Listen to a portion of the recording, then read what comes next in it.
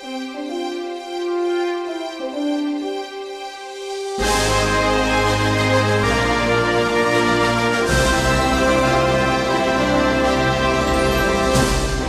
and welcome to another episode of Romans. Thank you for joining me today. My name is Jonathan Chan, and before we embark on chapter 9 of Romans, let's begin with a video clip, and we'll be right back. Master! I have... It's very bad news. Shifu. There is just news. There is no good or bad. Master, your vision was right. Tai Lung has broken out of prison. He's on his way. That is bad news. If you do not believe that the Dragon Warrior can stop him. The panda? Master, that panda is not the Dragon Warrior. He wasn't even meant to be here. It was an accident. There are no accidents. Yes, I know. You've said that already. Twice. Well, that was no accident either. Thrice. My old friend, the panda will never fulfill his destiny, nor you yours, until you let go of the... There are no accidents. Or you could say there are no mistakes.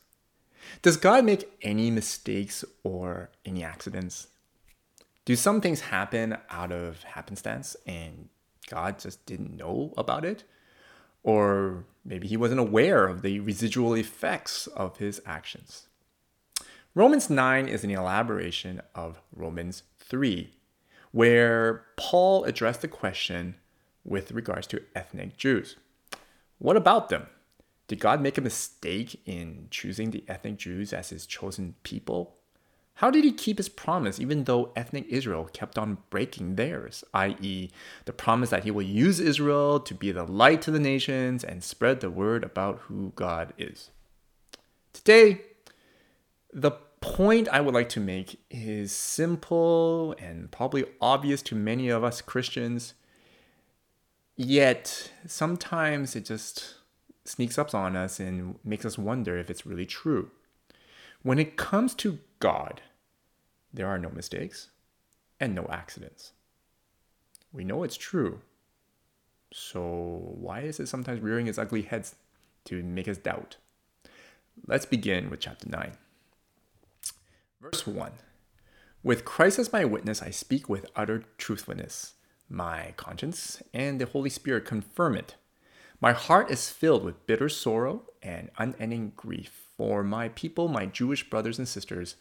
I would be willing to be forever cursed, cut off from Christ, if that would save them. They are the people of Israel, chosen to be God's adopted children. God revealed his glory to them. He made covenants with them and gave them his law. He gave them the privilege of worshiping him and receiving his wonderful promises. Abraham, Isaac, and Jacob are their ancestors, and Christ himself was an Israelite as far as his human nature is concerned. And he is God, the one who rules over everything and is worthy of eternal praise. Amen. So what about ethnic Israel? This chapter is all about them. If you recall, Romans was written to address the dispute between Jewish Christians and Gentile Christians in a church in Rome. So, if this letter was being spoken aloud in front of the church, you can imagine that the speaker is now speaking to the Jewish Christians and also the Jews among them. Quite possibly also the intent is to have the Gentile Christians listening in who are also there with them. Paul, being a Jew, an ethnic Jew who loves his ethnic fellow Jews very much, responds with emotional heartache. Why would he do that? Why would he suddenly, out of the blue, right after chapter 8, which was a glorious chapter of worship, of giving praise to God, of realizing how the magnitude of what Jesus has done for us and that nothing can separate us from the love of Christ, right after that chapter, whammo, we get chapter 9 where Paul just goes into a depression. Why did he do that? Well, God chose Israel to be his chosen people. What did that mean? God gave them the law, communed with him. They received his promises and the privileges to be in his presence. Not only that, God also entrusted them with a very privileged role. N.T. Wright would say, they were called to be a light of the world, the people through whom God would speak his word of promise and new creation to all nations. Yet they failed. How did they fail? They decided to take advantage of the privileges, but not fulfill the responsibilities as Paul discussed, i.e., trust and obey God. Throughout the Old Testament, because of ethnic Israel's constant failings to trust and obey God and fulfill their God-given role, they were in constant exile under the control of other nations, such as the Babylonians, Persians, the Greeks, and now the Romans till Paul's time. And many of them were desperately waiting for God's Messiah to deliver them from exile. Hence, throughout the Old Testament, we have the prophets trying to tell them to turn back to God. Also, in our study of the Gospels, most recently Luke, we also came across different groups of ethnic Jews figuring out if they had the right way to bring about the Messiah within their clique. Yet no matter how much these groups tried, Pharisees, Sadducees, temple priests, the people who wrote the Dead Sea Scrolls in the desert, zealots, they continued to fall short. They continued to sin, they continued to reject God, and they're still in exile and under the control of Rome, again, right up until Paul's time. They're like the fish on dry land trying to figure out how to get back into the ocean, but can't. Yet because the ocean is in front of them, they are constantly reminded of their mistakes and shortcomings. So why is Paul filled with bitter sorrow and unending grief to the point that he wished his sacrifice could save them? It's because many of his ethnic Jewish countrymen did not believe, will not believe, and still does not believe that Jesus is their God-given Messiah, to right the wrongs and provide a way for them to get back into the ocean. They didn't believe that Jesus fulfilled the status of God's chosen people, and that when you believe in Jesus, you shall be called God's chosen. They didn't believe that. It's like seeing your beloved friends taking the wrong turn, and you know that they're heading over a cliff.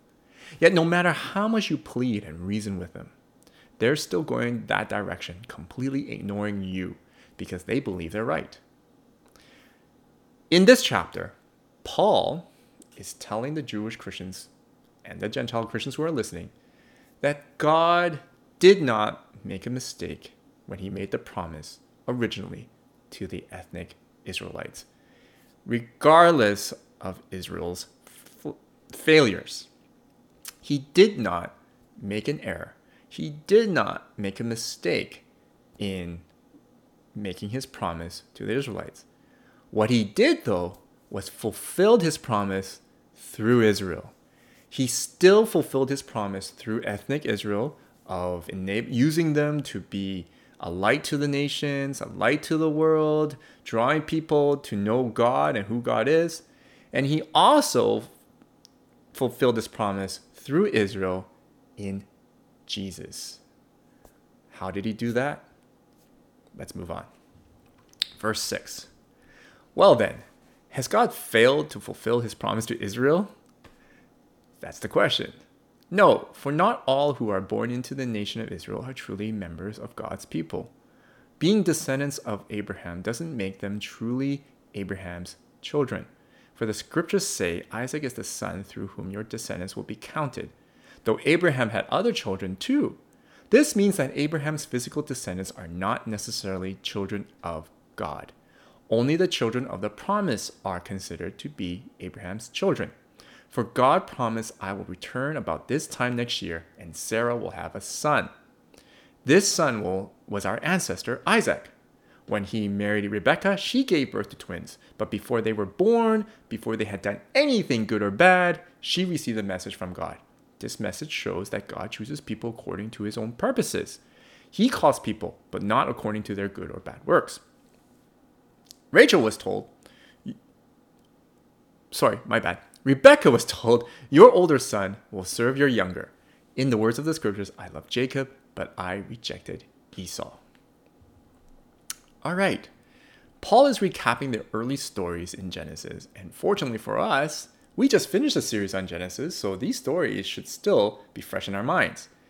God had always chosen specific people to carry on his purpose of redeeming the world right from the beginning, starting with God choosing Abraham out of the entire populated world. He chose Abraham before Abraham did anything to deserve it. So out of the entire humanity, God singled out Abraham. Then out of Abraham's many children, God singled out Isaac. Then out of Isaac's many children, he singled out Jacob over Esau, and so on and so on and so on. So you notice that though God's choosing of Israel initially, God didn't stop there. He chose and chose and chose, singling out people within Israel to carry on his purpose. Therefore, in Paul's logic, though majority of ethnic Israel failed miserably in fulfilling their role and trusting and obeying God, God still remained faithful to his promise in using Israel by continually to choose within Israel who will carry on his purpose. He continued to choose and choose and choose till the choice ended up with one true Israelite, Jesus, who represented not only Israel, but all of God's chosen people. In other words, not all of ethnic Jews are God's chosen people. Say what? See, Paul originally thought so too before he met Jesus. But after he encountered Jesus, after he took a little bit of a long hiatus to revisit the stories in the Torah, he realized that God actually, throughout history, had been continuously choosing who will be his chosen people. It didn't just stop at merely ethnic Jews. So regardless how unfaithful the ethnic nation of Israelites are, not all, the entire nation, are God's chosen people. In fact, the last chosen person whom God chose was just one person, Jesus, one man, not even a family like Abraham, not even a large family like Jacob, just one man. Paul continues, are we saying then that God was unfair? Of course not.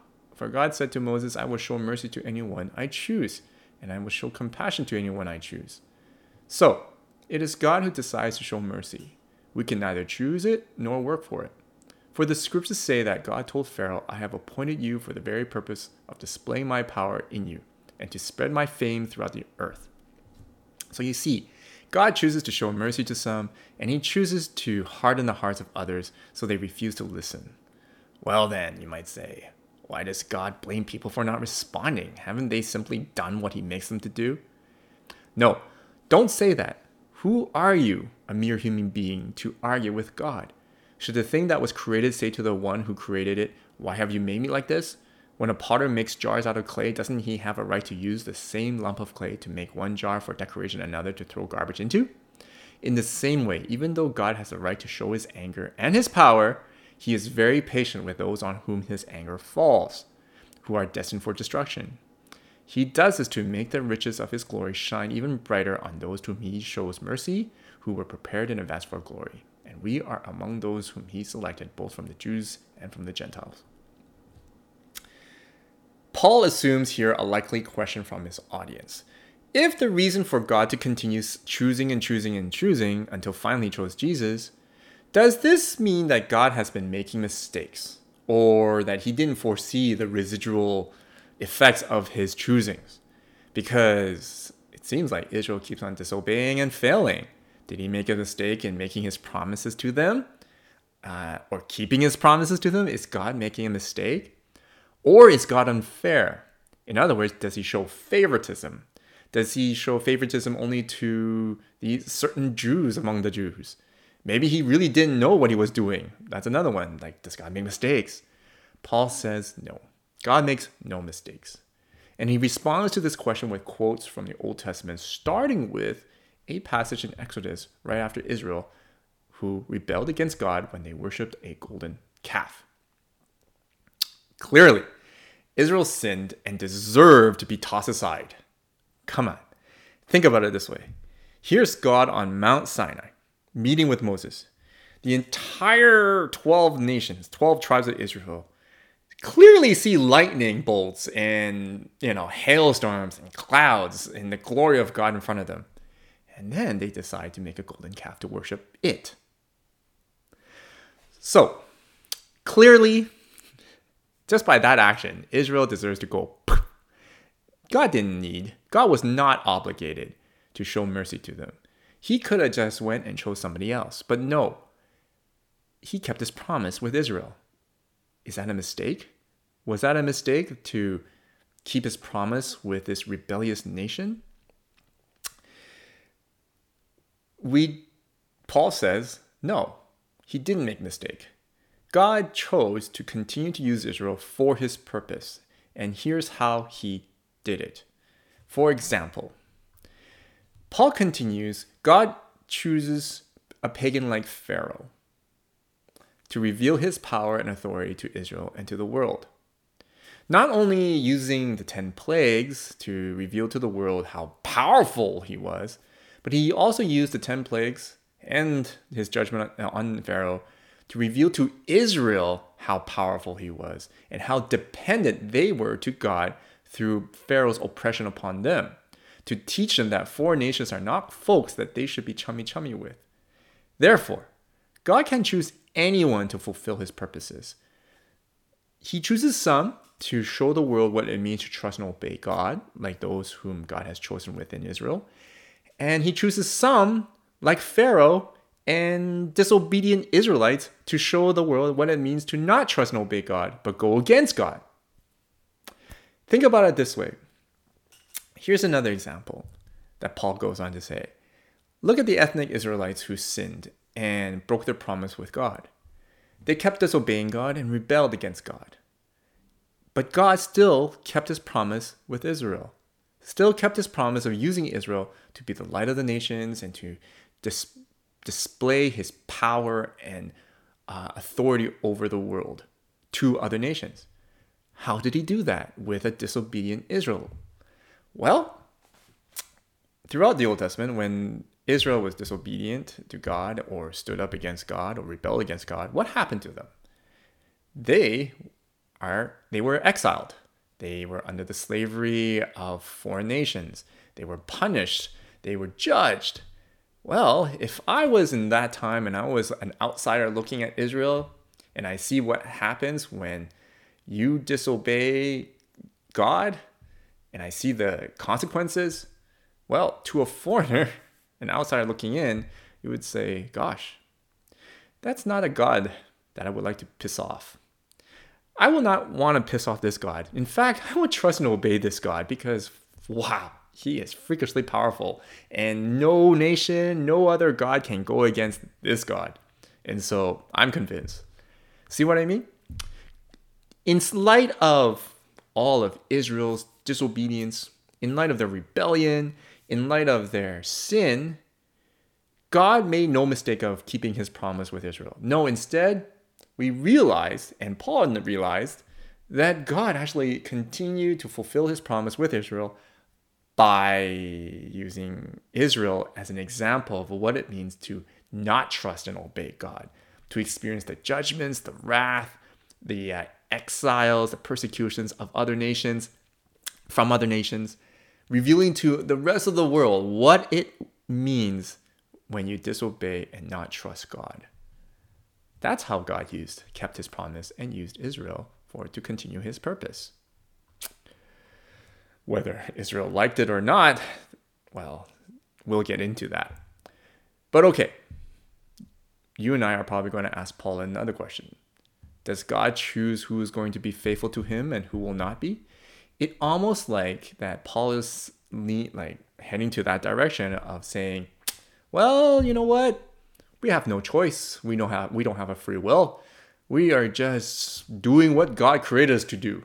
If God created me to be unfaithful, I'll be unfaithful. If God created me to be faithful, I'll be faithful. Is that what Paul meant? Paul says no. And he uses two clay passages found in Isaiah 29 and 45 to make his point. It goes like this. In chapter 29 of Isaiah, it goes like this. How foolish can you be? He is the potter, and he is certainly greater than you, like clay. Should the created thing say the one who made it, he didn't make me? Does a jar ever say the potter who made me is stupid? Chapter 45. What sorrow awaits those who argue with their creator? Does a clay pot argue with its maker? Does the clay dispute with the one who shapes it, saying, "Stop, you're doing it wrong"? Does the pot exclaim, "How clumsy can you be"? In these two clay passages, the clay is definitely not some lump of clay. This clay actually has a mind of its own and has a will of its own and can prevent God, or just try to prevent God, from molding it, right? You get that from those two passages? Because Isaiah, at that time when he was writing or was prophesying to Israel, Israel was rebelling against God. Their behavior was like the lump of clay chosen by God for a purpose, whether it be in Paul's imagery to be some decorative ornament or some jar that to carry garbage, whatever. God chose them for a specific role. But this clay is not some clay that is passive and just brainless. No, this clay had a mind of its own. And Israel, like the lump of clay, is telling God, "No, I don't agree with how you chose me. I'm going to just go off and do what I want to do." Not allowing God to mold them to be his chosen people. They don't want to trust and obey God. They don't want to trust and obey his moldings, so to speak. In other words, it's not that Israel, ethnic Israel, or Pharaoh, or even the entire humanity are just these passive, brainless, no free will lumps of clay being created to be unfaithful. No. God is actually have chosen them to be a certain thing, yet Israel's rebellion was their decision against the potter's hands. Paul is saying that Israel is basically rebelling against God's potter's hands. They didn't want God to mold them, but rather they preferred to tell God what they wanted to be. But even if they rebelled, God still kept his promise by using their disobedience for his purpose. So God made no mistakes. He didn't make a mistake in making a promise with Abraham to this ethnic Israel. He kept his promises. He still chose Israel. And desired to mold them to fulfill their role. But Israel rejected the moldings. And yet, in their rejection, God still fulfilled his promise through them. And now, you and I are chosen in Jesus to be molded by God. What does that mean? Why would he do that anyway? Why would he choose the non-Jews and certain Jews to be his children? Well, Paul goes on with verse 25. Concerning the Gentiles, God says in the prophecy of Hosea, "Those who were not my people, I will now call my people, and I will love those whom I did not love before." And then at the place where they were told, "You are not my people," there they will be called children of the living God. And concerning Israel, Isaiah the prophet cried out, "Though the people of Israel are as numerous as the sand of the seashore, only a remnant will be saved. For the Lord will carry out his sentence upon the earth quickly and with finality." And Isaiah said the same thing in another place. "If the Lord of heaven's armies had not spared a few of our children, we would have been wiped out like Sodom, destroyed like Gomorrah." God keeps his promises. For the Gentiles, God promised that they will be his people through the trust and obedience of the true Israelite, who is now Jesus. When we have pisteuo in Jesus, we are God's chosen people. Recall that we were not God's chosen people. And Paul will elaborate this in Romans 11, I believe Romans 10 and 11, which is coming up. Paul says to the Gentiles that we were not God's people because we were just like all of humanity. We rebelled against God, we sinned against God, and therefore we are not God's chosen people. However, through the prophets, he promised that the Gentiles will be his people, that those who were not his people to begin with will be his people through a true Israelite, and that is through Jesus. So whoever has pisteuo in Jesus will be God's chosen.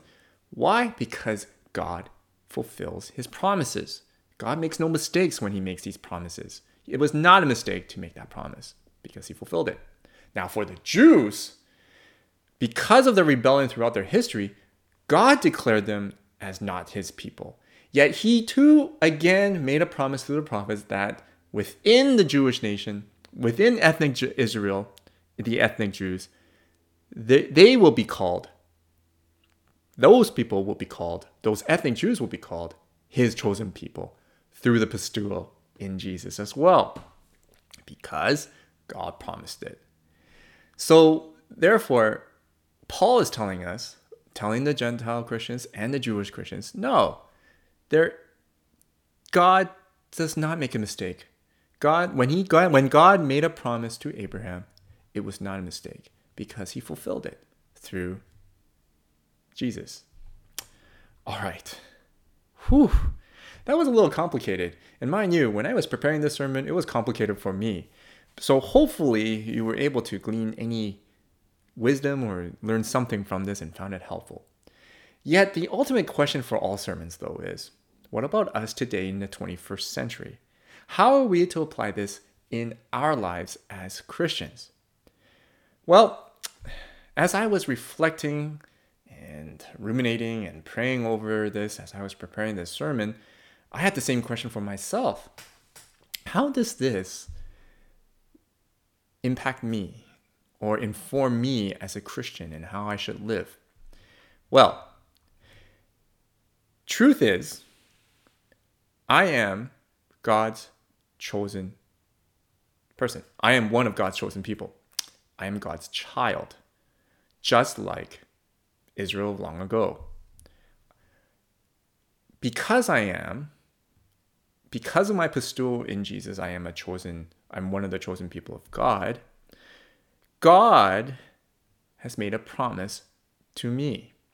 I inherited, basically, the promise to me. I inherited God's promise to Israel, to me. And what is that promise? Again, is to be the light to the nations, to draw people in, to usher people to the presence of God, and to proclaim the good news of Jesus. Now, what have I learned? I've also learned through this, especially with Pharaoh and the disobedient Israelites, that God will always keep his promise. That he made no mistake when he made that promise with me. That regardless whether I sinned or I rebelled against God or I was unfaithful to God, there will be times and days where I will be unfaithful to God or I'll slip up or I will sin. God will always keep his promise of using me to be the light to the nations, using me to usher people in God's presence, whether I like it or not. Here's what I mean. If you recall when I mentioned about Pharaoh's example and the disobedient Israelites, where the four nations, like when you're looking outside and in, when you see Pharaoh experiencing the 10 plagues, the Israelites being judged and experiencing the wrath of God for disobeying God, when I see that, if I was there outside looking in, I would go to myself, they're like, this God means business and he's freakishly powerful. So maybe it's a good idea to trust and obey him. Well, how about myself then? What happens if I was that disobedient Israelite? Through my disobedience, through my rejection of God, whenever I say to God, okay, you know what? God, I don't like how you mold me right now. I'm taking off. Will he keep his promise? Yes, he will. But it may not be the way I like it. See, the Israelites, they experienced judgment and exile. That's not what they wanted. But because of their disobedience, God kept his promise, yet not the way they liked it. Pharaoh, same thing. Of course he wouldn't want the 10 plagues on him. But because of his rejection, his rebellion, he thinking that he's a more powerful God than God himself, that's what he got. And through Pharaoh, the entire earth knew about it and realized, okay, this God is greater than his gods, Pharaoh's God. So, Pharaoh, the joke was on you. You see what I mean? So, if I were in that shoes and say, God, I don't want you to mold me anymore. I'm out of here. I don't want to be a Christian. I don't want to remain faithful to you. I will keep my bad habits. I will do this and that and do what I please. Will God still fulfill his promise? Will God still use me to reveal himself to everyone else, to my family, my friends, my coworkers and colleagues? Yes, he will, but it may not be what we want. We may not like it.